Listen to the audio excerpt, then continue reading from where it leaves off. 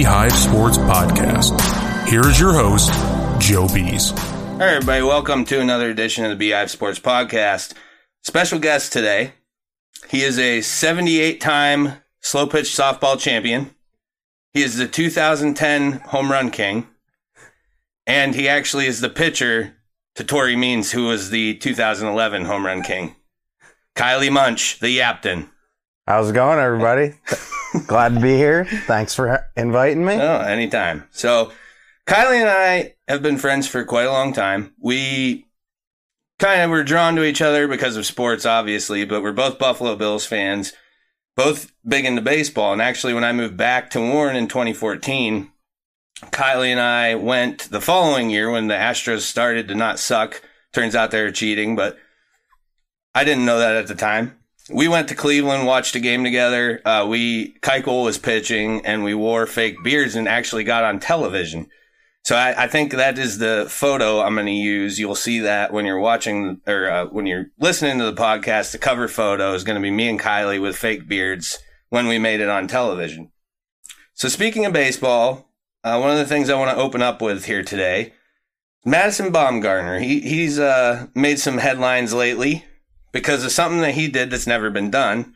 Now that the COVID limit the overextended stays at the ballpark, changing doubleheaders to 7 innings.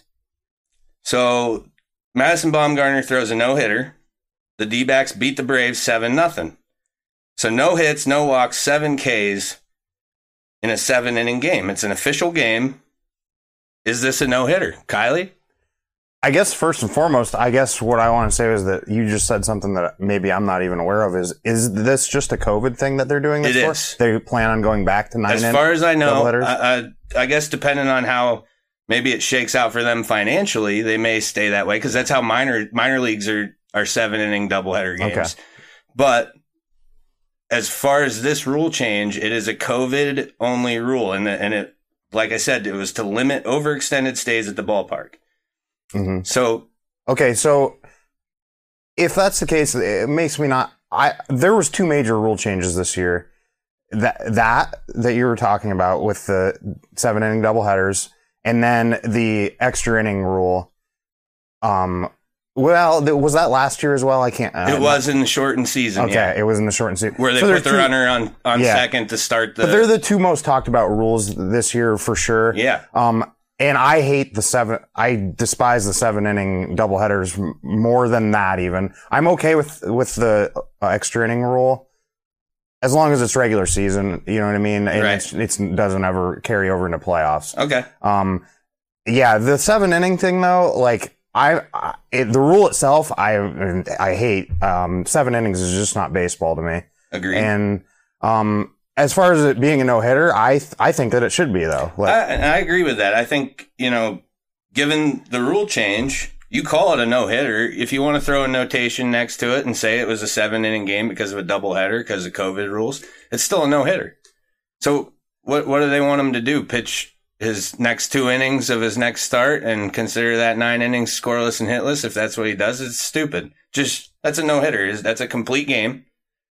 And it's an official game. Now, I don't know. I was thinking about this, too.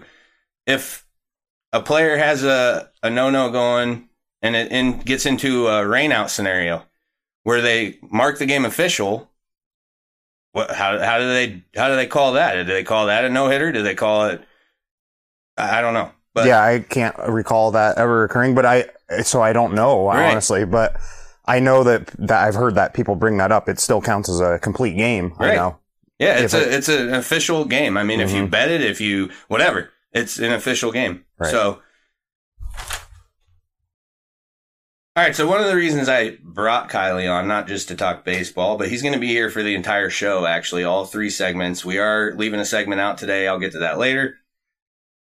But what we're going to do is a little game where we are going to choose our winners and losers of the NFL draft. I'm calling it the winners and losers of the NFL draft, because we're going to draft 2 winners and we're going to draft 2 losers. The catch is Kylie's doing the AFC. I'm doing the NFC.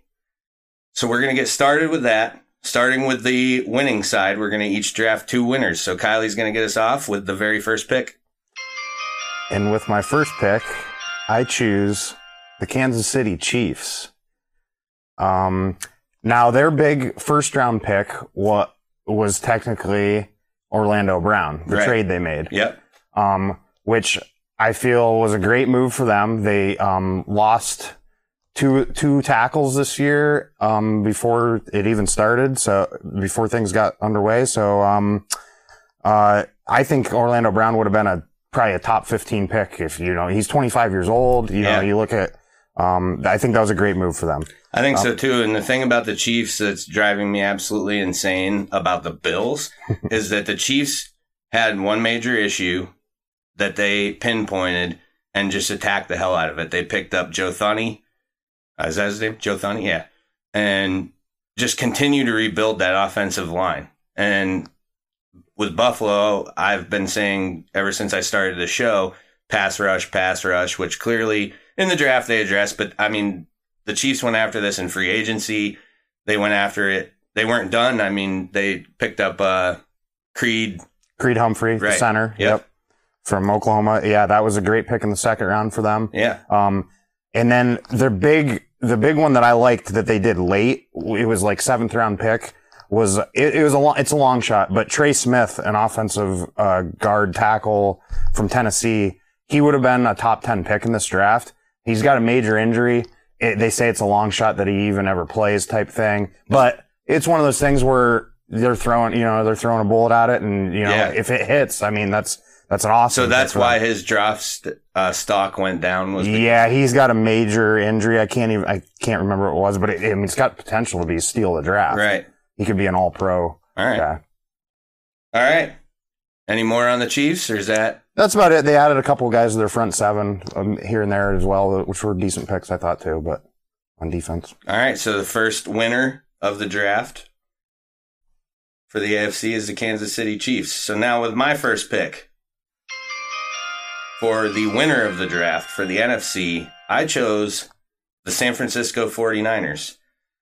So I'm going to go over their picks a little bit. Obviously, Trey Lance, who has unlimited upside. Several teams were interested in him. The 49ers got him. Garoppolo, we all know, has health issues. He has consistency issues. He was also the first person to text Trey Lance after he got drafted, which I think speaks a lot about his character. But maybe Jimmy Garoppolo is realizing, hey, maybe he just knows that his future is in doubt there. And for him, it's better to show good character if he's going to be moving on to another team, as opposed to, being an asshole to Trey Lance and ignoring it and hating, whatever. He could have reacted differently. He chose to text him and congratulate him. I think that speaks a lot about him. They also picked up another Trey Sermon, who I think was one of them. I think he was like the 3rd ranked running back in the draft, or 4th maybe.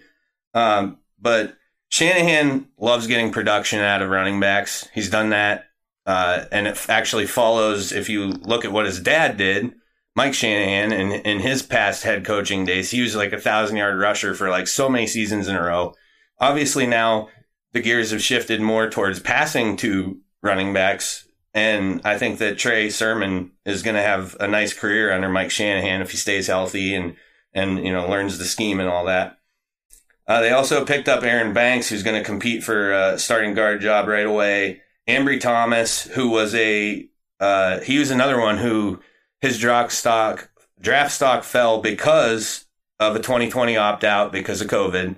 But he's a cornerback safety hybrid, went to Michigan. And it's another solid pick, and they got him, later on in the draft because of the opt-out. And I just think the Niners had a good draft. He also, Ambry Thomas he has a return skill, going to help them as well. He was projected late, 2nd into the 3rd. He was picked at the end of round 3. That's exactly where it was. So, but with the 49ers, they're 2 years removed from the Super Bowl. Injuries plagued them last year. They aren't a bad football team. They have a lot of talent. So I think that draft really put them back, on the map. And that's that division, NFC West, is probably the best in football. It's loaded with talent. So they needed to beef up and get some depth. And I think that they accomplished all of that and possibly got who they're hoping is going to be their future starting quarterback. Yep. You want to move on to my let's next go with, winner? Okay. Winner number 2 from the AFC. Okay, winner number 2. A little bit of rich get richer here in the AFC, and a little bit of a homer pick with my Buffalo Bills, our Buffalo Bills. I like it. They were very after their needs in this draft. You could tell they had a top need of pass rusher. They want to get after their top opponent in Patrick Mahomes, and they went after those needs. Gregory Rousseau is how you pronounce that. From Miami. This pick will be very highlighted, I think, with the way that you wanted the kid from Penn State, Owe. Yeah, I did want him. Which he's a very maybe more athletic kid, people say. Rousseau, it may be a little bit more of a sure thing. He showed more on the field in college. He was another opt-out. Okay, right. 15 and a half sacks in 2019. Okay, and then opted out last year. Okay. But he's like, has an 83-inch wingspan. He's like 6'8", and people were, he's like 6'8", and people were concerned about his 30-inch vertical. I was like, if he jumps 30 inches, he's still like 14 feet in the air. Right. Like 83-inch wingspan, his arms are super long. So I was like, if he jumped a foot, right, he's still like. So the Bills selected him at 30. And then that kid went at 31, and then at 32, Tampa Bay took Joe Tryon, I think it is, from Michigan. I think the next 2 picks were pass rushers. They were both all pass rushers. Yeah, and so like this is going to be a very highlighted pick because those guys just went right in a row, I feel like. But I don't know, I like it. And then in the second round, they took Carlos Boogie Basham. Yeah. One of my favorite names. I was really, really surprised, but pleasantly surprised that they went pass rusher twice in a row. Right. Twice in a row. Because they didn't do shit with it in free agency, and that bothered me. And for them to address that bam right in a row, I was shocked but impressed. And then obviously, my favorite pick of the draft. My favorite pick of the Bills. Everybody who follows the Facebook page knows Rashad Wildgoose, which I came up with my new saying for him. You did. You sent it to me today. I did. I sent it to you in a text because he took O.J. Simpson's number 32. So the saying is now from the juice to the goose. And I'm going to market that before he does. And I know I had been saying, I love the name, and you said it, and then he got picked. I couldn't believe it. Because I sent it. You said it before he even got picked that you wanted him. I wanted him. He actually, as far as skill goes, he's not bad. He's a little raw, but that's the kind of guy who McDermott thrives with. Mm-hmm. He's real handsy, and they said sometimes too handsy. He had some penalties called on him, but everything I watched on him was press coverage. He's great, and he really follows through the receiver to try and jar the ball loose. So maybe he'll stick. I mean, it's one of those guys who you just never know if he'll make the team or not, but I hope he does. Either way, I'm getting his jersey. 6th round pick, I believe, or something. So, and in the middle rounds there, after they went the 2 pass rushers, they went with 2 offensive tackles who were pretty raw, but from what I understand, very talented guys. Spencer Brown from Northern Iowa, a small school, but people, from what I understand, love his frame and his body of work and think that there's a lot of potential there. There's a video of him benching 1 rep, 500 pounds. Yeah. He has a spotter, but the spotter doesn't touch the bar. And I believe he's even taller than dude. Russo. Yeah, he's a big dude. And then Tommy Doyle from Miami of Ohio was the next one. Yes, Doyle rules. So two little bit of projects here with these offensive tackles. It seems like where they weren't as much of a right now need. I feel like, which is good. They got some depth, young kids that they can build up. Yeah, they can groom up for sure. The pass rush, they got some guys that can be immediate impacts. I think a little bit more and early in the draft. So I think that was smart. Yep. And then one other, a couple secondary guys. You mentioned Wild Goose. Hamlin from Pittsburgh. Some people have told me some good things about. Mo. Yeah, Andrew Morrison. And I actually ran into him yesterday after you had, told me what he had said, and I asked him about it, and he said, being a Pitt fan, which I don't think he's, always super happy about, but he's a Pitt fan, and he watches all the games, and he said that kid's been the best player on the team for 4 years. That's what he told me too. Yeah, and he's a Steelers fan. He was hoping the Steelers would take him late in the draft. he said we got a good one in him, he thinks. Excellent. And then we lost Andre Roberts in free agency Right, to to Houston. They added Marquez Stevenson from Houston University, Right. Who was a really good kick returner in college. I guess he had 3 kick returns for touchdowns. So they assessed a need They should there. give some competition at that spot because I still think we'll see McKenzie Right. doing some kick returning for sure. At least punt return. Yeah, he'll definitely probably take the punt returns, I would think. And then there's some competition. But it's there. also a Kick guy you return. don't want to specialize in that spot because he's a gadget guy and they don't want him getting hurt either. So Yep. tough saying, but I think they did a lot with what they had. They may not have had the best players in the AFC, but I think with what the picks they had, they did the most with. In my opinion. FanDuel had the Bills listed as the second worst draft. Second worst? Second worst. I'm not giving them my money anymore. I mean, I am. But you know what I mean. Still piss me off. All right, so we'll move to winner 2 for me then, right? You're all wrapped up with the Bills, and we'll get called homers for that. That's fine. Can't help it sometimes, you know? And it's my show. We can talk about whatever the fuck we want. That's right. Yeah. All right. So winner 2, with the second pick of the winners of the NFL draft, I select the Chicago Bears. I took 2 teams that took quarterbacks. But look at the Bears. So the Bears never do anything at the quarterback position, like ever. As far as, I mean, they signed their quarterback depth chart right now. Andy Dalton, Nick Foles, and now Justin Fields. So Dalton, you know what you got. Foles, you never know what you got, but it never seems good except for one playoff run with the Eagles. That guy might, between him and Sam Bradford, is there any quarterback that has had that much little success and has made that much money? Right. He just gets paid everywhere he goes and sucks. Sure. But he gets paid because of that performance in the playoffs. I mean, he's a Super Bowl champion. Yep. You know? And, that's a good assessment. Yeah. Yeah. So but anyways, they look to the future with Justin Fields. Here's the thing. I've said awful things about Ohio State quarterbacks. I've said awful things about Alabama quarterbacks. But the thing is you never know what you get in the draft. You think you know because of past stuff. You think you know because of bad games they had or good games they had. And realistically, it's where a guy goes, how he fits a scheme, and if he can translate his game into an NFL style of game, which historically Ohio State quarterbacks haven't really done.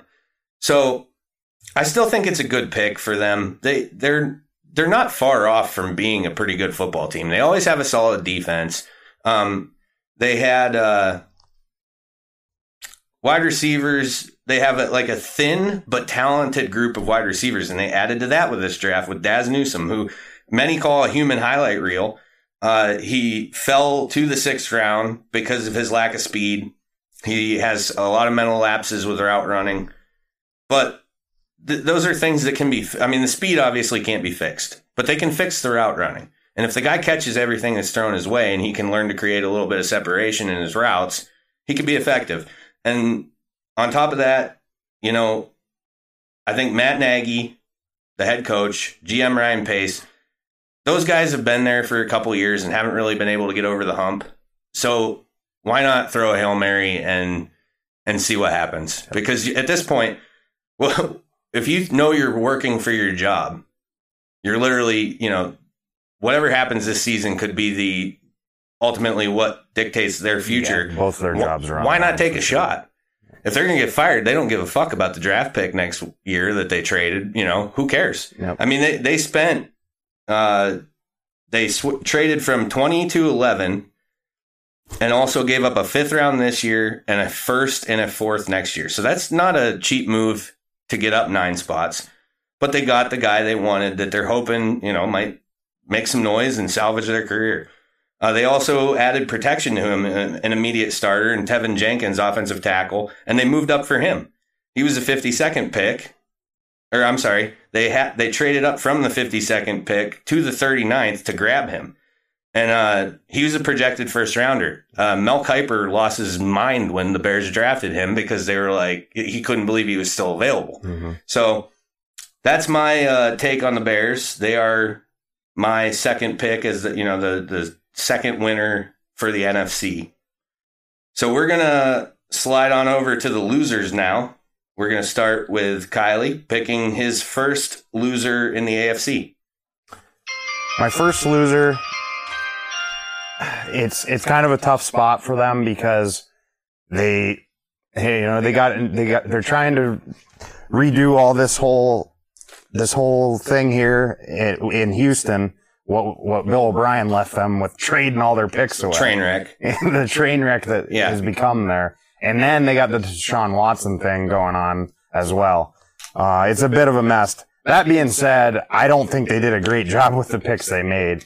They picked a mediocre quarterback with their first pick in the... Is that Davis Mills? Davis Mills from Stanford, yeah. I don't know. I don't see... I mean, they have Tyrod Taylor, who's a mediocre quarterback, and you know what I mean? You don't have to tell me. Right, you don't tell us that story. I do remember, though, when he went from Buffalo and he signed with Cleveland, and I had Browns fans who were like, I don't know, man, maybe he just wasn't a fit up there. I'm like, dude, he will throw to nobody but your tight end and your running backs. He does not hit receivers. He's just not good. But carry on. Yeah, that was with the 67th pick. Must have been early third round, I guess. So they didn't have any picks for a long time. That was their first pick, was 67.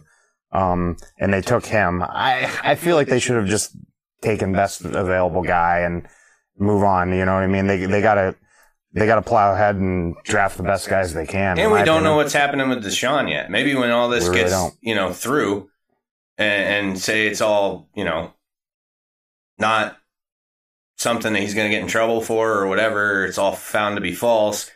And at this point, he was untradeable. Yep. So I don't know. He could end up there, and if they would have surrounded him with a few more guys, Yeah, we just don't know what's going to happen with that whole situation. It's kind of crazy, and it's. But does the draft tell you that they're planning on proceeding without him? That's the thing. Is what does that show for sure? I get that. Yep. And then their next pick was at 89. They drafted a receiver from Michigan, Nico Collins, who people had going late, 5th, 6th round. So very questionable pick this was a pretty deep wide receiver draft, and this was a guy that people were surprised to see come off the board. Yeah, a bit of a reach, people thought. So I mean, and they only had, I think, 4 or 5 picks total is what it was.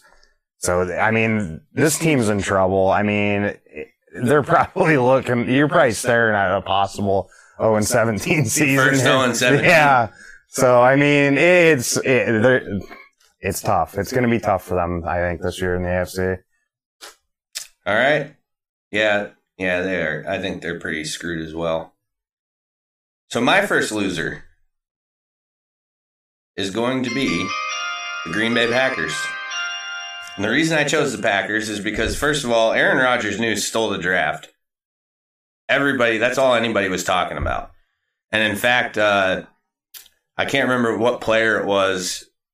I think it might have been Joe Horn. I think it was Joe Horn. Joe Horn was outspoken about being pissed off that ESPN or whoever he was watching through, their coverage was, while JC got drafted, there was very little talk about him or showing his celebration or anything like that because they were so glued to the Rodgers story. And he tweeted or did something. He made a comment to somebody. Maybe I'll look it up later and share it with everybody. He made a comment about being upset about that. So here's the reason why I picked the Packers as the losers, though. Well, 2 things. Well, actually, there's way more than 2, but we'll start with 1.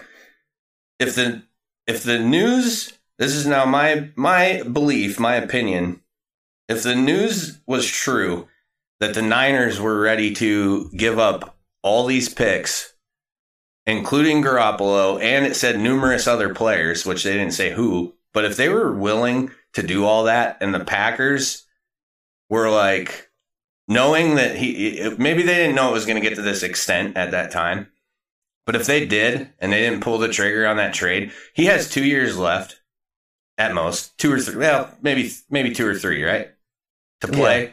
Yeah. I mean, he's 38? Yeah, he's 30. Yeah, and that's what somebody the other night was like, well, Brady, you shut up. Right. Brady will play until he's 50 the way it looks. And nobody's ever going to do that except for that guy. He hasn't had a carb since like 1994. Rodgers doesn't take care of himself the way Brady does either. Sure. And he gets, he's been injured more and, he's missed a lot more time. But anyways, you have Jordan Love on the bench who's been, he has a year of the program under his belt.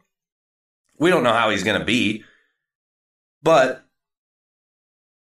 if you have this much, couple years left with the guy, I just think at that point, like if I'm the Packers and the Niners say, hey, listen, we'll give you a first this year, next year, the following year, and Garoppolo and this guy and picks later, whatever. If this is a huge package, the Packers, I think, are stupid for not taking it. Because as great as Aaron Rodgers is, I love Aaron Rodgers. I think he's an amazing quarterback. He's one of the best I've ever watched. But his clock's ticking. You got to start thinking about your future. And if you can get all these picks to build something around Jordan Love, if that's going to be your guy, or even Garoppolo, if he's your bridge guy to get to Jordan Love, whatever. Yep. You have all these picks at your disposal and these players, which I wish they would have named more. But I just think that that's the time to do it. If he's unhappy, let him go. Let him go. Start fresh. I understand it's a win now league, and I think that that's the problem with everybody's like kind of mentality on it is, well, no, because we're not going to win with Jordan Love next year. Right. But Aaron Rodgers, we might. So I just think that that's stupid to do. But anyways, so the Packers don't pull the trigger on that. And what do? What they always do. They haven't drafted an offensive player in the first round since 2011, and they haven't drafted a receiver in the first round since Donald Driver, which was like 2002 or 2001. Right. And that's all Aaron Rodgers wants. Right. So if this guy's pissed off and you know that, don't you get him a receiver in the first round with your first pick? You'd think maybe. You get him something. Yeah. But no, they take, Eric Stokes? Took a defensive back. So Rodgers gets no love again. He has Devontae Adams and Jones. He just wants one more guy because I think Valdez-Scantling sucks. I don't think he's that good. No. When Adams goes down, Scantling doesn't light it up. There's one other guy that I think is maybe a little bit better than Scantling, but I can't even come up with his name right now. But yeah, so they draft Eric Stokes. They do get Amari Rodgers in the third round, which is said to be a solid pick, but there is more talent there, and they just don't go after anybody. They don't move up to get a guy. They stay put. They do what the Packers do. And I just think their draft was not feasible to keeping Rodgers. And if they had an opportunity to get rid of him, they blew it. I mean, I'm sure they still could. They could still get rid of him and get a lot of shit for him. But if you're in that moment and that's everything that's going on and you can move up to guaranteed the third pick instead of next year. So you trade him now. Say you trade him to the Raiders and the Raiders win 10 games. Your first round pick just went from what would have been a third to, low 20s, mid 20s, whatever it might end up being. Or whoever he goes to. Whoever he goes to is going to win football games. Right. He's a good quarterback. I literally said to our buddy Mike Honorati, who's a 49ers fan, I said that was too, I think that it was too much. He agreed. He's like, not too much for the Niners to give up. To give up. Yeah. Too much for the 49ers to give up. Yes. If you could hold on to the 3 and get him, I think that would have been okay for them to do because they have a quarterback for the future behind them. Right. But not giving up Lance. They wanted Lance. Right. And I think giving up Lance would have been too much. I agree with that. But that's why I'm saying the Packers are stupid. Right. Hand in hand. That's what I'm agreeing with that. If the Niners are on board with that, then right. Go for it, But, all right, so that's my first loser. So we're going to move on to Kylie's loser number 2. What's the pick? My final pick. Your final pick. In the NFL draft. Yep. Goes to the local legend Pittsburgh Steelers. Legend. We're Pittsburgh, Buffalo, Cleveland area here. Sure. And so a lot of Steelers fans. Some who really like this draft. It's very funny. I see it very split down the middle. So have I. And I'm gonna leave that up for we'll see. But a lot of the people that I know a lot about football and stuff, and don't really like this draft No. for them. They have a Lamborghini, I feel like, that has no engine, kind of. Yeah, that's a great way to I put it. mean, That's a great way they to have put a it. lot of flashy players. They added to it here with Najee Harris with their first pick, but they did not address the offensive line, which was a 31st in the league run blocking. and getting worse. They lost. Villanueva, Gilbert retired, Pouncey retired. Yeah. So, I mean, I don't understand how they didn't. So Mike Kosminski made a good point, though. So I'll give him credit on this because he wholeheartedly loves the draft, which is strange to me because he is a guy who knows a lot about football. But Kuz loves the draft, and what he told me is that, well, maybe getting rid of those 3 guys will make it better. Maybe. I mean, those were the ones who were 31st in the league, right? Pouncey's your anchor, though. Pouncey's Pouncey's a good offensive lineman. Has been his whole career. He's a Hall of Famer, I would probably think. But yeah, I have seen it split down the middle, but maybe Kuz is right. Maybe It's not going to get worse. But I guess it can't get worse. It can only get one spot worse than 31st. Right, yeah. So I mean, I guess that's not a horrible point, but I don't know that it gets better either. Right. We'll see. Well, they didn't take. I mean, they did draft 2 offensive linemen, I think. They did, yes. 3rd round was Green. 87th overall was Kendrick Green from Illinois, yes. And then at 128, they took Dan Moore, offensive tackle from Texas A&M. He's huge, isn't he? I think he's the one who I saw was large space. A lot of people thought he would be a second-day prospect, too. This was actually a pretty good pick. So they did salvage that a little bit late in the draft. I think some people would have liked them to see them get a higher end prospect earlier in the draft. Somebody who's more of a plug and play. Who's right away. Right now. Yeah, but and then their second pick was tight end from Penn State, Pat Freiermuth, which I would kind of wanted him in Buffalo. Yeah, you liked him. I've heard mixed reports. Yeah. Andrew was a little bit bullish on him. Says he doesn't. Right, that could be it. Yeah. Yeah, that definitely could be it. Because he also didn't like Owie, or the end from Penn State. James California wanted Freiermuth in L.A. with the Rams, but he's also a huge Rams fan and a huge Penn State fan. Right. So that could have had something to do with it, but I don't think it did. James is usually pretty spot on with his football knowledge, and I wanted Freiermuth, and I was even looking down the line before Buffalo picked, and I'm like, they don't need a tight end. They don't need a tight end. Steelers, I guess, kind of did, but I just thought they would go elsewhere. I'm thinking second round, they're going to go lineman now. Since they took Najee Harris, you're going to address the offensive line, right? Right. No. Once I saw Buffalo sign Hollister, I was pretty sure they weren't going to draft a tight end. That's true also. With Knox Hollister, I feel like that's a pretty good 1-2 guys there. I think Knox still has some upside and too. Tommy Sweeney's coming back. Oh, okay. Yep. I forget about him. He was injured and actually showed some promise when he was on the field. But yeah. Once they signed Hollister, I was like, I feel like they're probably not going to draft one now. Yeah. I thought so before they signed him. I was like, it's very possible. But once they signed him, I was like, yeah. Anything else on the Steelers' shitty draft? No, not really. I mean, I think it was mostly those. Well, we could talk about their punter they drafted in the 7th round. Who could probably play offensive line. Right. 267 pounds. That guy's going to punt a ball to Warren from Pittsburgh.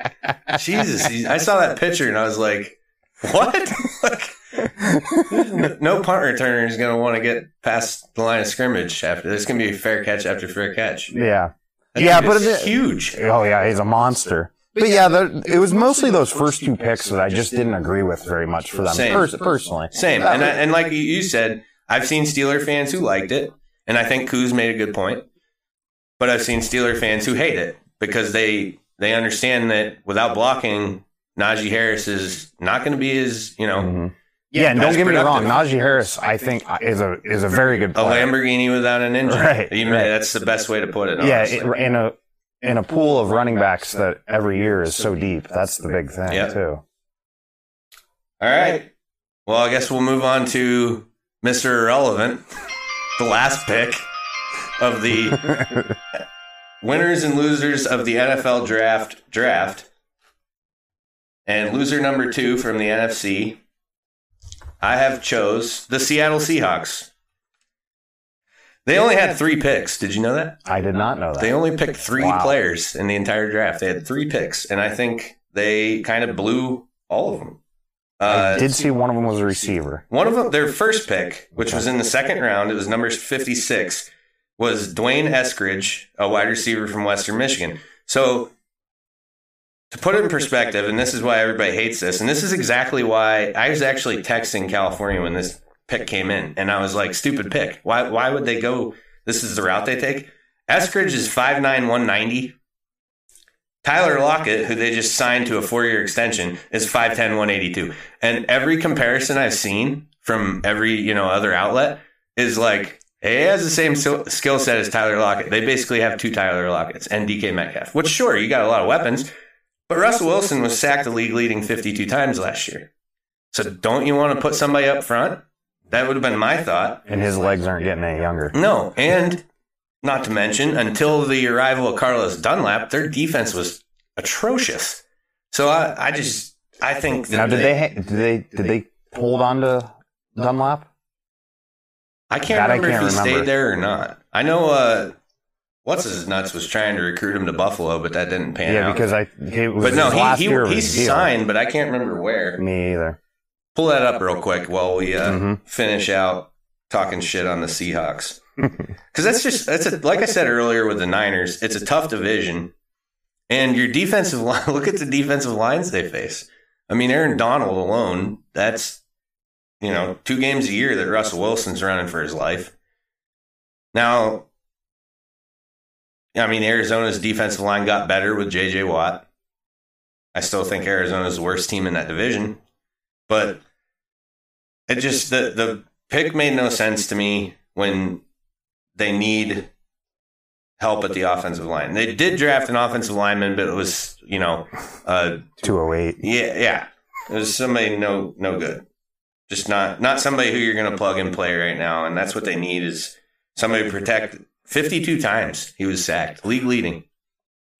They did re-sign Carlos. So they got Dunlap back to a 2-year deal. Okay, so Dunlap's back. So but I still don't even see how he was like the saving grace of the defense. I mean, when did Jamal Adams go there? Was that mid-season? Or was that a full season he played there? I think he was suspended the first few games or something, right? Probably. I think that there was something like that where he didn't. I think they had him right away, but he had to sit out for a little bit. So I don't know. Yeah, their defense did turn it around a little bit the second part of the year. So maybe that'll not be, as bad for them season long this time around. But still got Wilson running for his life and nobody to protect him. So, all right. That's going to wrap up the draft. So we're going to take a quick break and we will be back for a little story time in This Week in Sports History.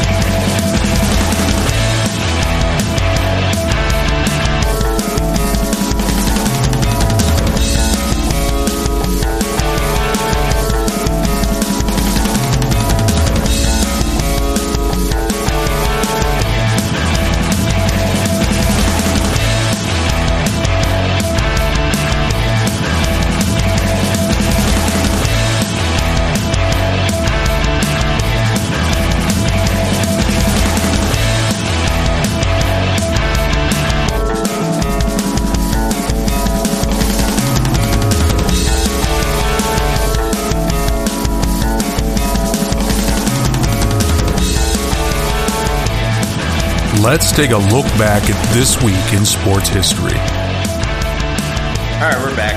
Another edition of Sports History. We are going off track this week. No 10 facts, just one giant fact, one giant story. Like I said I would in last week's episode, we had discussed one of the facts last week was Tonya Harding sued Jeff Gillooly Again, I don't remember how I said Gillooly last week, but I have it sounded out in front of me on a sheet of paper. I have to say that a bunch of times here soon, and I'm probably going to fuck it up at least once, maybe 7 times. So we're going to go over the timeline of the event that took place January 6, 1994, when Nancy Kerrigan's attacked after practice at the Cabo Arena in Detroit, Michigan, which I believe is now the Joe Louis, or was the Joe Louis.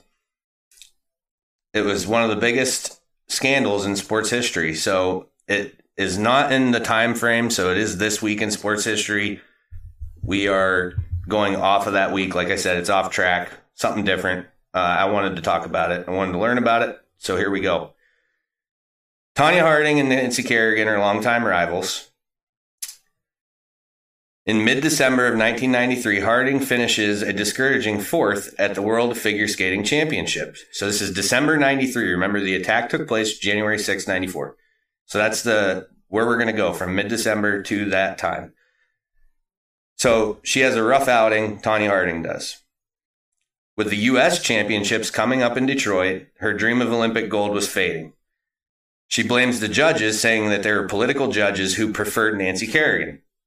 So back in Portland, where Harding lived with her on-again, off-again husband and on-again, off-again manager, Jeff Gillooly, he tells Sean Eckert. Eckert is Tonya Harding's bodyguard. He tells Sean about Harding's frustrations regarding Nancy Kerrigan. Eckert then recommends to Gillooly that they send a threat to Kerrigan, but they're going to send it to all the skaters to kind of throw him off, including Harding, even though Harding would know, hey, it's not a real threat. But he's going to send this threat to all the skaters to throw off Kerrigan specifically. So Gillooly's intrigued by this. He tells Eckert that him and Harding would need to be in the loop on what he does. So then he tells Tonya Harding, Gillooly does, about what Eckert had recommended, and she says that's a good idea, but she doubted that Eckert could pull it off. If you see a picture of the guy, you would see why. He looks like just a pathetic slob piece of shit. He's like classic 90s heavyset guy. Heavyset, weird hair, and a mustache. So that's the sometimes bodyguard for Tonya Harding. So Eckert believes the threat against Kerrigan will boost his bodyguard business and escalates the plan from a threat to actually, quote unquote, taking her out, and says he knows people who can do it. So the week of December 18th, 1993, Harding makes plans to travel to Nationals with a $10,000 donation made through the U.S. Figure Skating Association. This is where I found some humor. The person who made that donation to Tonya Harding, George Steinbrenner. So the money, and this is, I've seen mixed stories on this, but the money used to pay off these guys for this attack was actually donated from George Steinbrenner. Of course, he wasn't involved, but it's another reason to fucking hate the Yankees. So we always need them. Right, yeah. So Eckert quotes the attack at $4,500. That's what he tells Gillooly and Harding. So Christmas Eve, 93. Gillooly gets repeated phone calls from a guy who will only say his name is Derek, and he wants to discuss the attack.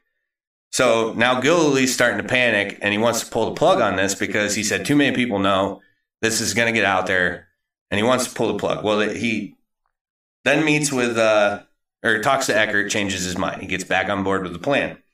So on December 26th, 2 days later, he agrees to meet Derek and to get Kerrigan's training schedule. And the final price they negotiate is $2,000. That's what they negotiate for, the price of the attack.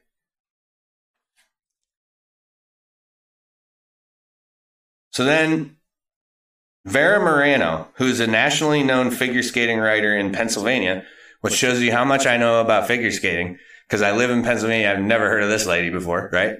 But I also don't know shit about figure skating. But she's nationally known, and she's from PA. She gets a belated Christmas call from Tonya Harding. Tonya calls her, wanted to wish you Merry Christmas a couple days late. And Harding throws in there, hey, I need to settle a bet. Can you give me the info about where Kerrigan practices? Because I'm saying it's one place, somebody else. It's a bet we made. I think I'm right. Can you tell me where it is? Of course, Moreno says, it seems harmless. Yeah. So she gets her the info. So we're on to December 28th. Gilliland meets with all the others who are involved at Eckert's house. Eckert's mother, Agnes, actually greets Gilliland at the door and says, oh, they're back here for the meeting you're coming to. So Agnes has an idea about what's going on, it seems, right? So she escorts him back to the meeting. The participants of the meeting include Derek, who's Derek Smith, and Shane Stant, along with, obviously, Eckert and Gilliland. So the four of them meet. Discussions include cutting Kerrigan's Achilles tendon or breaking her leg or kneecap. Eckert even suggests that we crash a car into her or murder her by sniper fire. Now, according to everything I read, the room kind of fell silent, and I think everybody looked at Eckert like, the fuck's wrong with you, dude? We're just trying to throw her off, and he's ready to kill her. For $2,000. For $2,000. Yeah, for $2,000. Right. Yeah. Ridiculous. Inflation. It costs way more these days. Right. So the plan is to attack her at the training site in Boston after they figure out, where she's at, and they're going to leave a note to threaten the other skaters to make it look good. So it wasn't an attack just on Kerrigan. We just got Kerrigan first, but the rest of you are next, just to throw everybody off a little bit. And that also includes Harding. They were going to include her on this note. So Harding picks up Gilliland from the meeting, and when he briefs her on it, she laughs and says, let's do it. It's on. So the attack's on. Harding calls the rink in Boston for Kerrigan's practice time and actually remarks to Gilliland. Now, this is what Gilliland says. After Harding calls the rink, she gets off the phone, she looks at Gilliland and says, that stupid bitch gave it to me regarding her practice schedule, whoever she called and talked to at the rink. Harding later denied that part of it and called it bullshit and said that Gilliland made the call. So we're on to December 29th and 30th, 1993. So we're getting close to January. Shane Stant flies to Boston and begins stalking Kerrigan. Gilliland starts to get upset because he's not being kept in the loop daily about what's going on. So he begins to think this whole thing is a flop. There was actually a situation where Harding had contacted Eckert and said they wanted their money back. This is bullshit. And no, it's fine. This is going to happen. But Eckert says, well, we need more money. So he did want more than $2,000. But Gilliland said no. So he doesn't get any more of that money. So now they have a second meeting at Eckert's home. During this meeting, Agnes, the mother's present. Gilliland says, what do you think about this plan? And Agnes says, well, I think it'll work. And Harding was like, does Sean Eckert tell his mother everything? And Gilliland says, yes, he actually, most of the stuff he's involved in, he shares with her. And Harding says, neat. That's neat. So she's surprised that happens, but she thinks it's cool that he's that close with his mom. So we're on to January 4th. In Portland, Sean Eckert makes a phone call to a buddy of his named Rusty Wrights and asks if he would kill someone for $65,000 or break somebody's leg, and says he has a job to do in Detroit. Now, Detroit's 2 days away, U.S. Figure Skating Championships.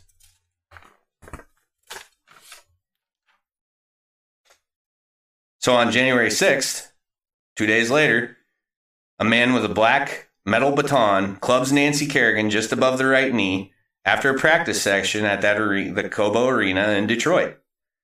The attacker is then chased, but he breaks through a glass door and escapes. He has a getaway driver. Later in the day, Eckert contacts Rusty Wrights and asks him if he saw the news and says, well, Kerrigan got it. There's actually video. They don't get video of the attack, but what they do get video of, which most people have probably seen at some point in their lives, is the aftermath where Kerrigan's laying on the floor, holding her knee and screaming, why me, why now? Obviously she's trying for her shot at the Olympics 2 days after, before this. Or, I'm sorry, a couple days following this. So 3 days pass to January 9th. And the guy who's credited with kind of cracking this case, Detroit Deputy Police Chief Benny Napoleon. R.I.P. Benny, he died of COVID complications in December 2020. So he actually just recently passed, but he has always been credited for, getting this case rolling. He's home sleeping. His pager goes off. He calls into work. Work says, hey, we have a lady on the phone who says she has information about the Kerrigan attack, but she'll only talk to you. She won't talk to anybody else. So Benny goes in, makes the call. The woman, who remains unknown to this day, says she heard a recording and provided the 4 names of the men on the recording. So Eckert recorded what I would presume to be the very first meeting where the 4 of them were together. So she provides all this information to Benny Napoleon.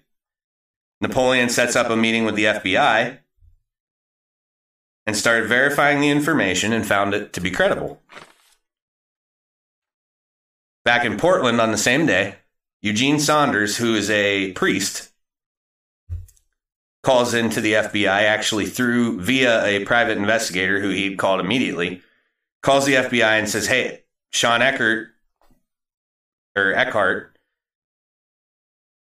played him a tape of the meeting planning the attack on Nancy Kerrigan.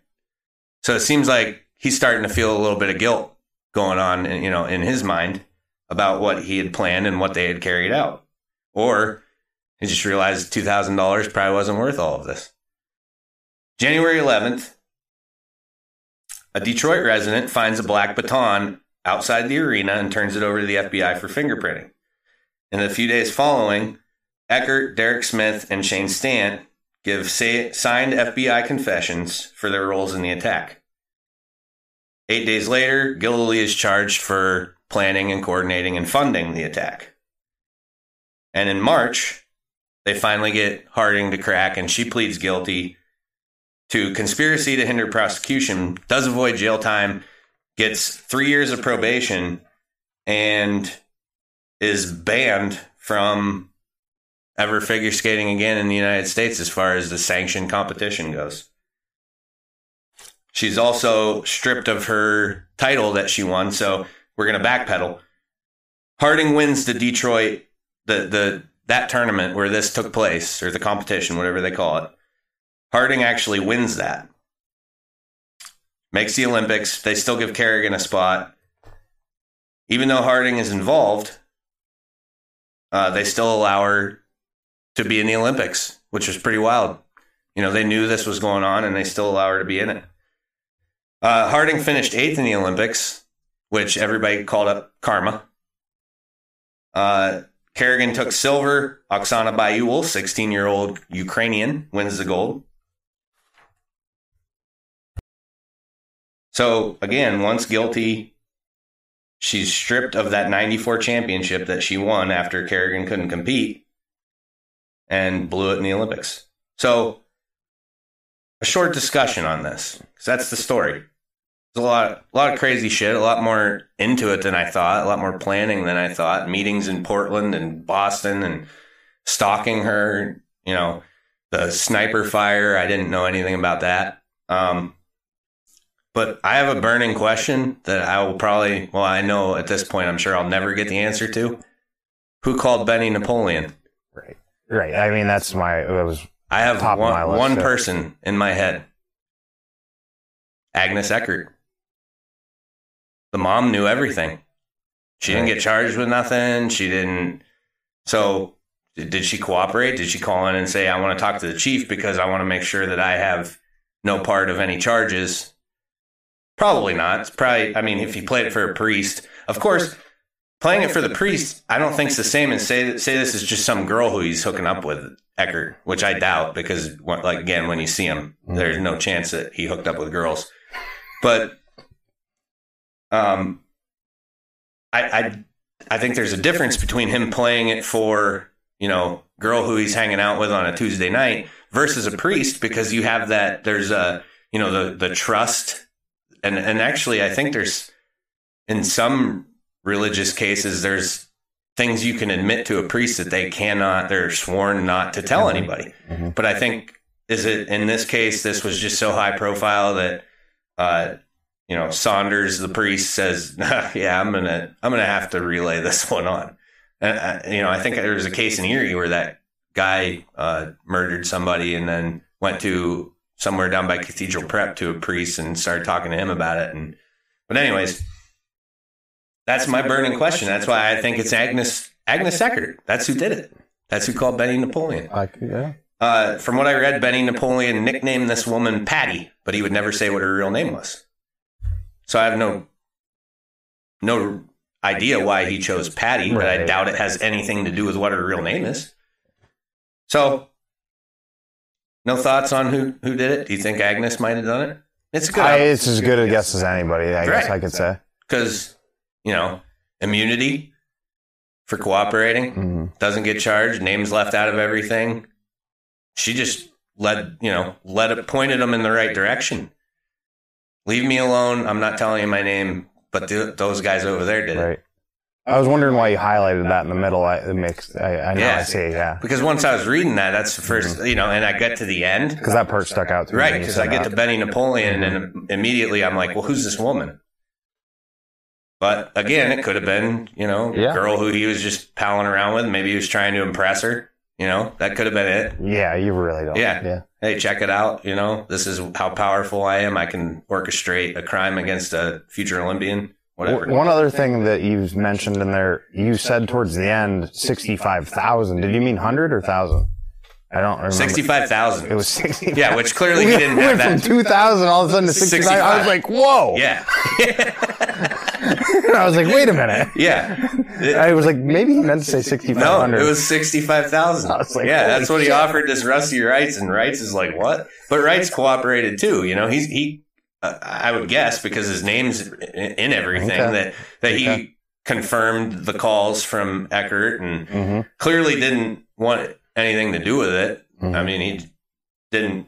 There was nothing I read that said that he was like, pondering it or whatever. So, all right, well, that's it for this week in sports history. Like I said, it's a little bit different. We'll get back to 10 facts probably next week, unless I find something else cool. But I like to stay on track. It is this week in sports history. We just came off track this time because when I was recording, like I said, last week, and the Tanya Harding thing, it just got my wheels turning that I wanted to learn more about that. Now everybody's learned more about that. Next week, 10 facts. Going to take a break. Be right back.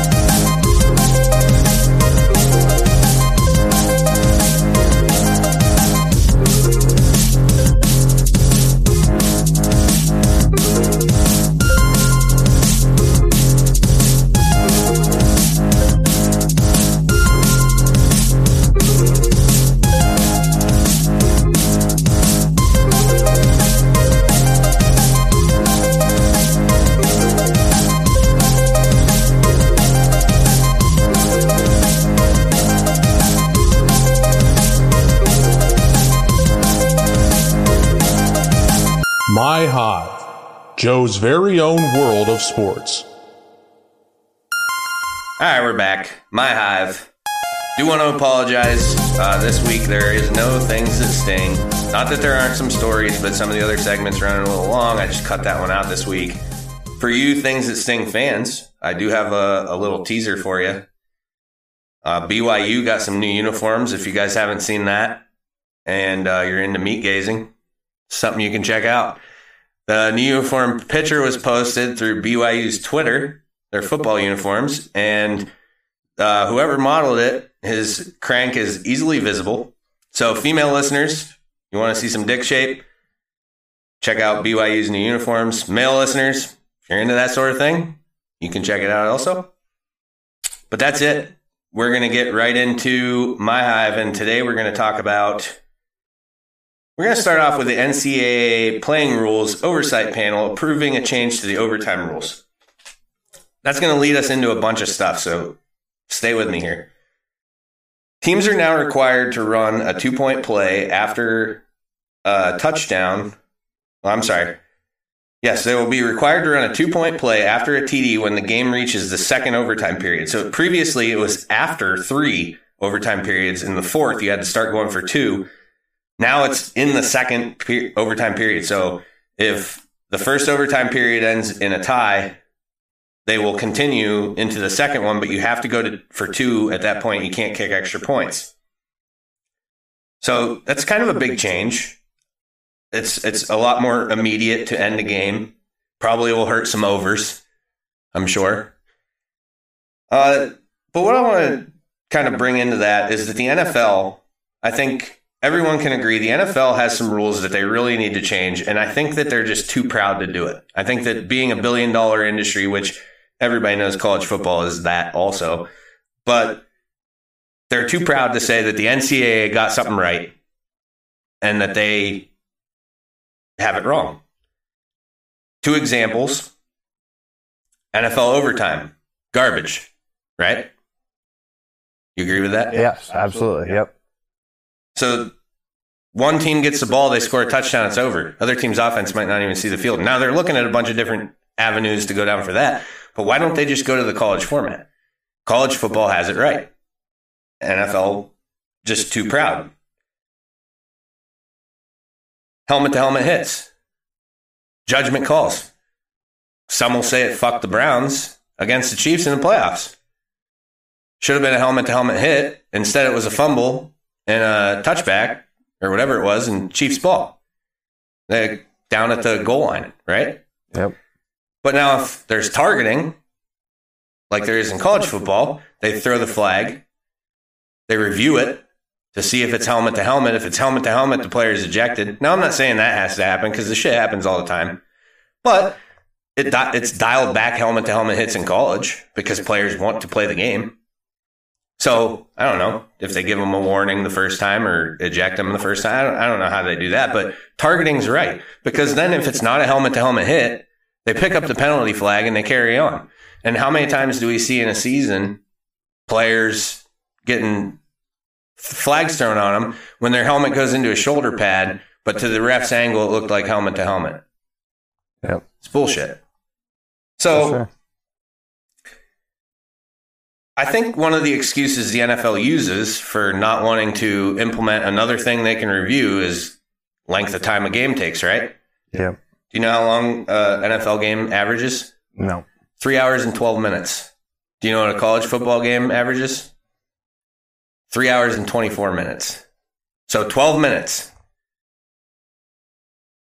I just don't see what the big deal is there. It's Right. 12 fucking minutes. You get the game's half the time run over, and you know if you're watching on a local channel and your team's on at 4:00, sometimes you miss the beginning of the game anyway because of that bullshit.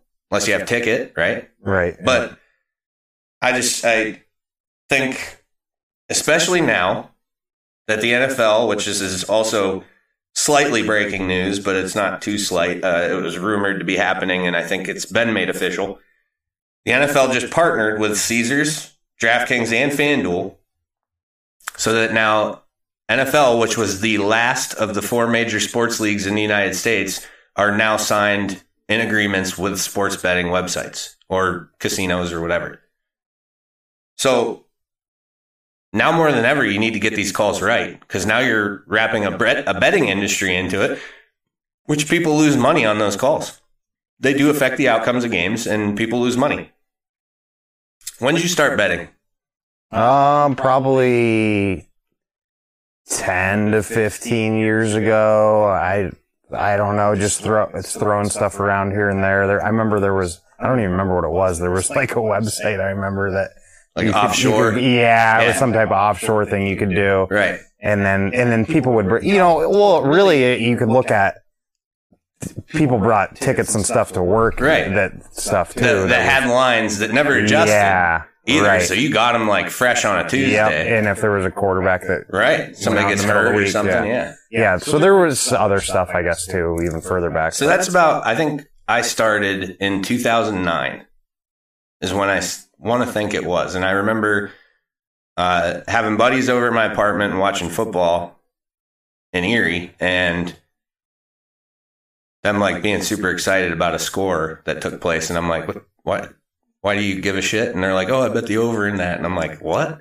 And that's when they, kind of educated me on what was going on. So I started like, hey, can you make this bet for me? Can you do? And they did it, eventually. I don't think it was that day, but in the weeks to come, I'm like, so I remember too, of course, this is when sports betting on the internet, 2009, 10, wasn't popular. It was hard to find shit about it, illegal most places, of course. And then you go to, I remember like on Sunday mornings, I'd get up and rush to Country Fair to get a newspaper so that I could see the lines because that's where the lines were always in the newspaper. So obviously, sports betting's come a long way in 11 years, but so incredible, really. Yeah, I mean that, and so it grew from there. And I went to would have been at the casino working.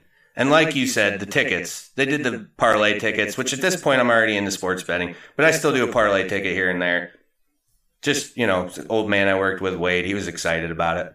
So I'd throw, $5-10 on one and see if I get lucky. But I'm already betting. Lines, parlays, teasers, over-unders, whatever. And I do that through a guy who I meet at the casino, who's, again, name we're going to change, Big Bread. So Big Bread, he's my guy. With him a couple years, every Tuesday we'd square up, whether it was I was paying him or he paid me. And life was good. Until one day Big Bread comes into the casino, and this is in July. And he says, hey, I got some bad news. I said, what's that? He says, well, I'm not going to be doing the games this year. So why? Well, I'm getting married. Girl I'm marrying doesn't like that I do that. She wants me to quit. Fair. Big Bread's toast. Big Bread's toast. Right. So, yeah, exactly. So Big Bread's done. So it's July. I'm like, shit. Well, college football, NFL, month and a half, 2 months away. I got to figure some shit out. So I'm on my way to Pittsburgh for a Pirates-Brewers game. I think some friends of ours won a wine suite because that's what we sat in. We got to sample wine and watch. Yeah. And so on our way down there, I'm with a guy who I play ball with. And again, changing the name, we'll call him Bernard. Bernard says, I tell him my dilemma, and he says, well, I got a guy. I says, you have a guy who doesn't know me and will just willingly, take me on. He says, yeah, I can set it up. He's a good guy, trustworthy. Okay. He just told me he's old, white, and rich. We'll call him Harold. So Harold's the guy. So I get in touch with Harold. Football season rolls around. I go through Harold. It's the same thing. Meet on Tuesdays. Life's good. Well, then I move away. And when I move away, things change. Well, what they changed to is instead of meeting him every Tuesday, I actually just met him every year, and it was after the Super Bowl. So every year, each week, Tuesday morning, we set a number. He'd say, hey, this is what I have you at, and if I'm off, then we'll adjust. We'll figure it out. What did we miss? Who mixed up? Sometimes it was him, sometimes it was me. But we'd square up on Tuesdays, but we'd just roll that number into the next week. So if you're up $200, going into the next week, you're up $200 playing with house money. So it was nice, but probably a little inconvenient for him. So anyways, one season rolls around, comes to an end. I got to head up to meet him, right? So I go, and I'm living an hour and a half away or so at this point. So I drive up. Harold knows I'm on my way. We meet. And this is the thing. Every time I met Harold, who is old, rich, and white, it would be an extremely short conversation. I know nothing about him except for that this is what he does. So he tells me, or I say to him, it's always just the most generic small talk in the world when I see him. So I get up to Erie, I meet him.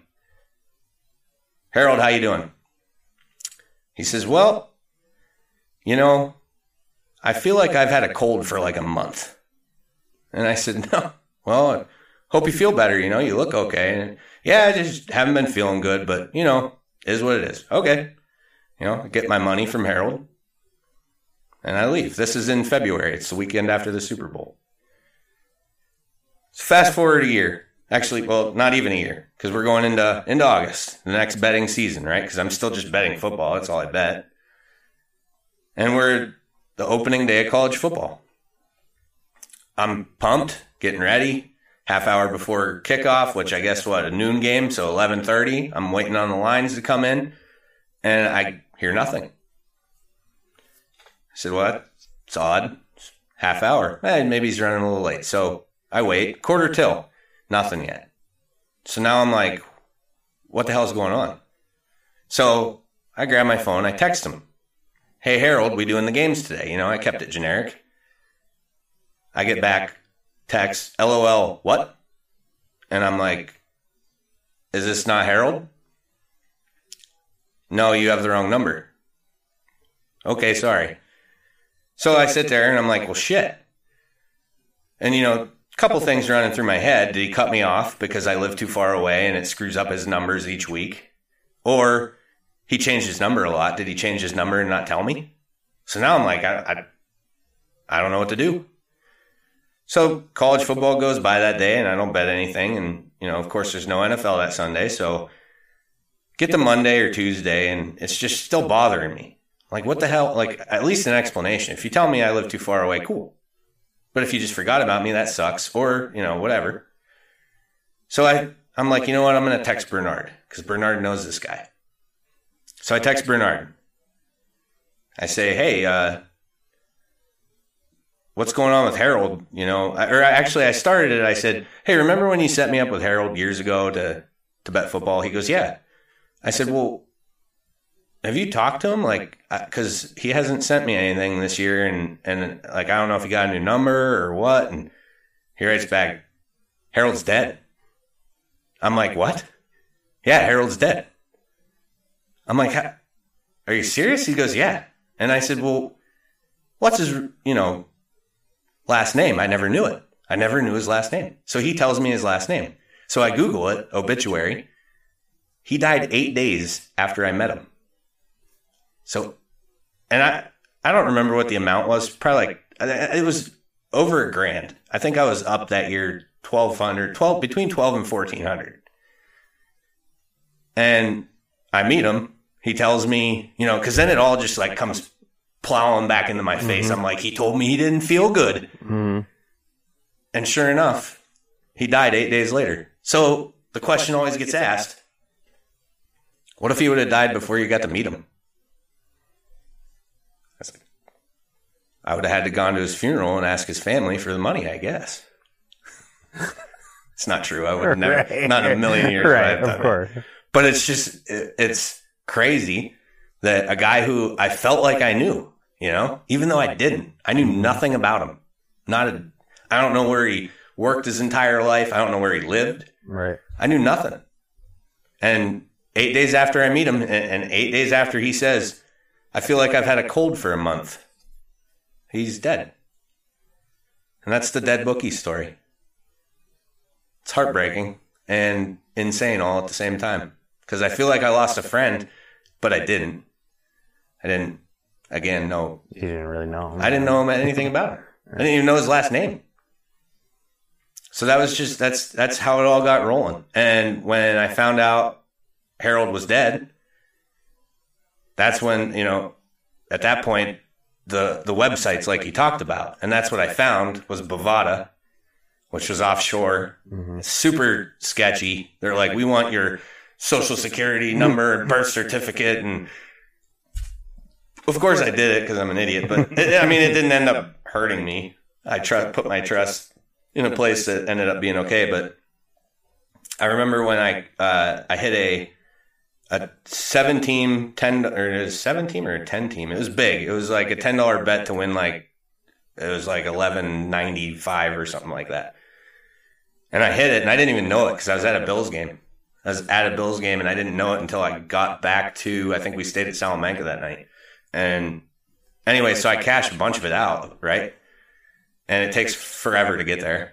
And it comes in those like, there's UPS and there's the post office and there's FedEx and all those normal delivery people. And then there's DHL. that yellow van. DHL. What is it? DHL. Yeah, just super weird. And, yeah, it's like yellow and red. Yeah, exactly. Yeah. So they show up at my house one day. I'm like, what? And you know how my wife online shops. It could have been anything. They hand me this envelope. I open it and it's a check.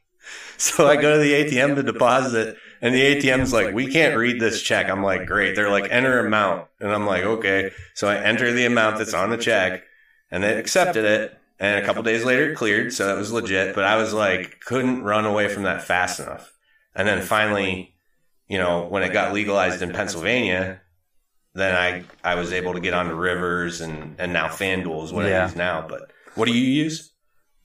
I've bounced around to a couple different ones. Honestly, I've been on FanDuel lately, but I haven't really used it since March Madness. I haven't really done anything. That's something that I should do because, and I think at some point we'll have a whole segment about this on another show. But the different value you can find and different spreads, you know, even if it's a half point, could be important.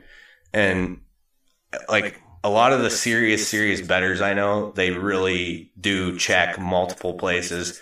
My thing is like this tad bit of like OCD with my money. I like it all in one place. Right. So that's what pisses me off is about having multiple, you know, a DraftKings, a FanDuel, a Rivers, BetMGM. The other thing is the promotions they'll offer too are actually very valuable. You can get some good value off of the promotions they offer. And they're all different. Yeah. And even your initial Barstool's got one now. Yeah, Barstool Sport. See, that's one that I would like to get into too, because I bet you FanDuel doesn't really prop as much as I thought they would in different things. Mm-hmm. Like they had nothing for the draft. Right. Nothing that I saw, unless I missed it. But I mean, I searched all over the app and they had nothing about like picking, you know, betting on who's going to be the first pick. Of course, it was terrible value, but free money, you know.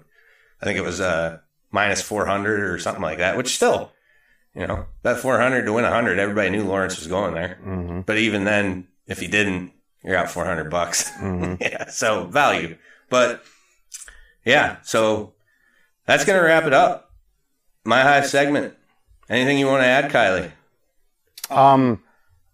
When you cashed that check, did you do an even amount? Because I have a little bit of a funny story about that. I did, because when I cashed out, I took an even amount out of it. Yeah, because when I got into online poker, very similar type thing, and then I cashed out off of that one time, like $2,000, and I did it 2,000 even. And I could tell that they knew something was up because it was an even amount like that. Oh, okay. So when I start any other future cash outs I did made them just like some odd, so it looked more like a paycheck or something. So you think the bank, yeah, okay. So the bank thought they looked at I remember when I gave it to them, I was like, okay, next time I need to like make this like 2,147 and 62 cents. Yeah. Okay. No, yeah, I did the ATM deposit and it was just like immediately like, we can't read this. How much is it? And I'm like, dude, if I got screwed out of this, I was gonna be so pissed. Right. Especially when you hit a parlay like that. Right. You know, for sure. A big one for over $1,000. I was pumped. And yeah, so I would have been pretty annoyed. But all right, Kylie. Thanks for being on the show. Thanks for having me on anytime. Well, I think this will probably become a more common thing, especially when we get, you know, around to football and there's a lot more to talk about. We're in that zone right now where we're glad baseball's here, but the draft that makes everybody ready for football, but nobody wants to wish summer away. Yeah. I say that to Devin all the time and she gets so pissed. I'm like, man, I just want it to be September, especially now. You know, Buffalo's good. Right. And that's something we haven't been able to every summer, you know, prior to. It's, well, they might be good. They got, you know, that guy now, and maybe he'll be good. Maybe he'll turn it around. Maybe Sammy Watkins will be the guy. Maybe, you know, Ryan Fitzpatrick will start out 6-0 and they'll extend him and then he'll lose the next 7. Who the fuck knows? But it's just now we know, you know, we have this team. We have a good GM, good coach. The structure that they're doing with everything, it's nice. So thanks again for being on, and like I said, this will definitely be something we'll do again. I'm sure it's going to get a lot of good feedback because the Yapton knows everybody, and he's the home run king and 78-time softball champion. Taking a break. Be right back with closing.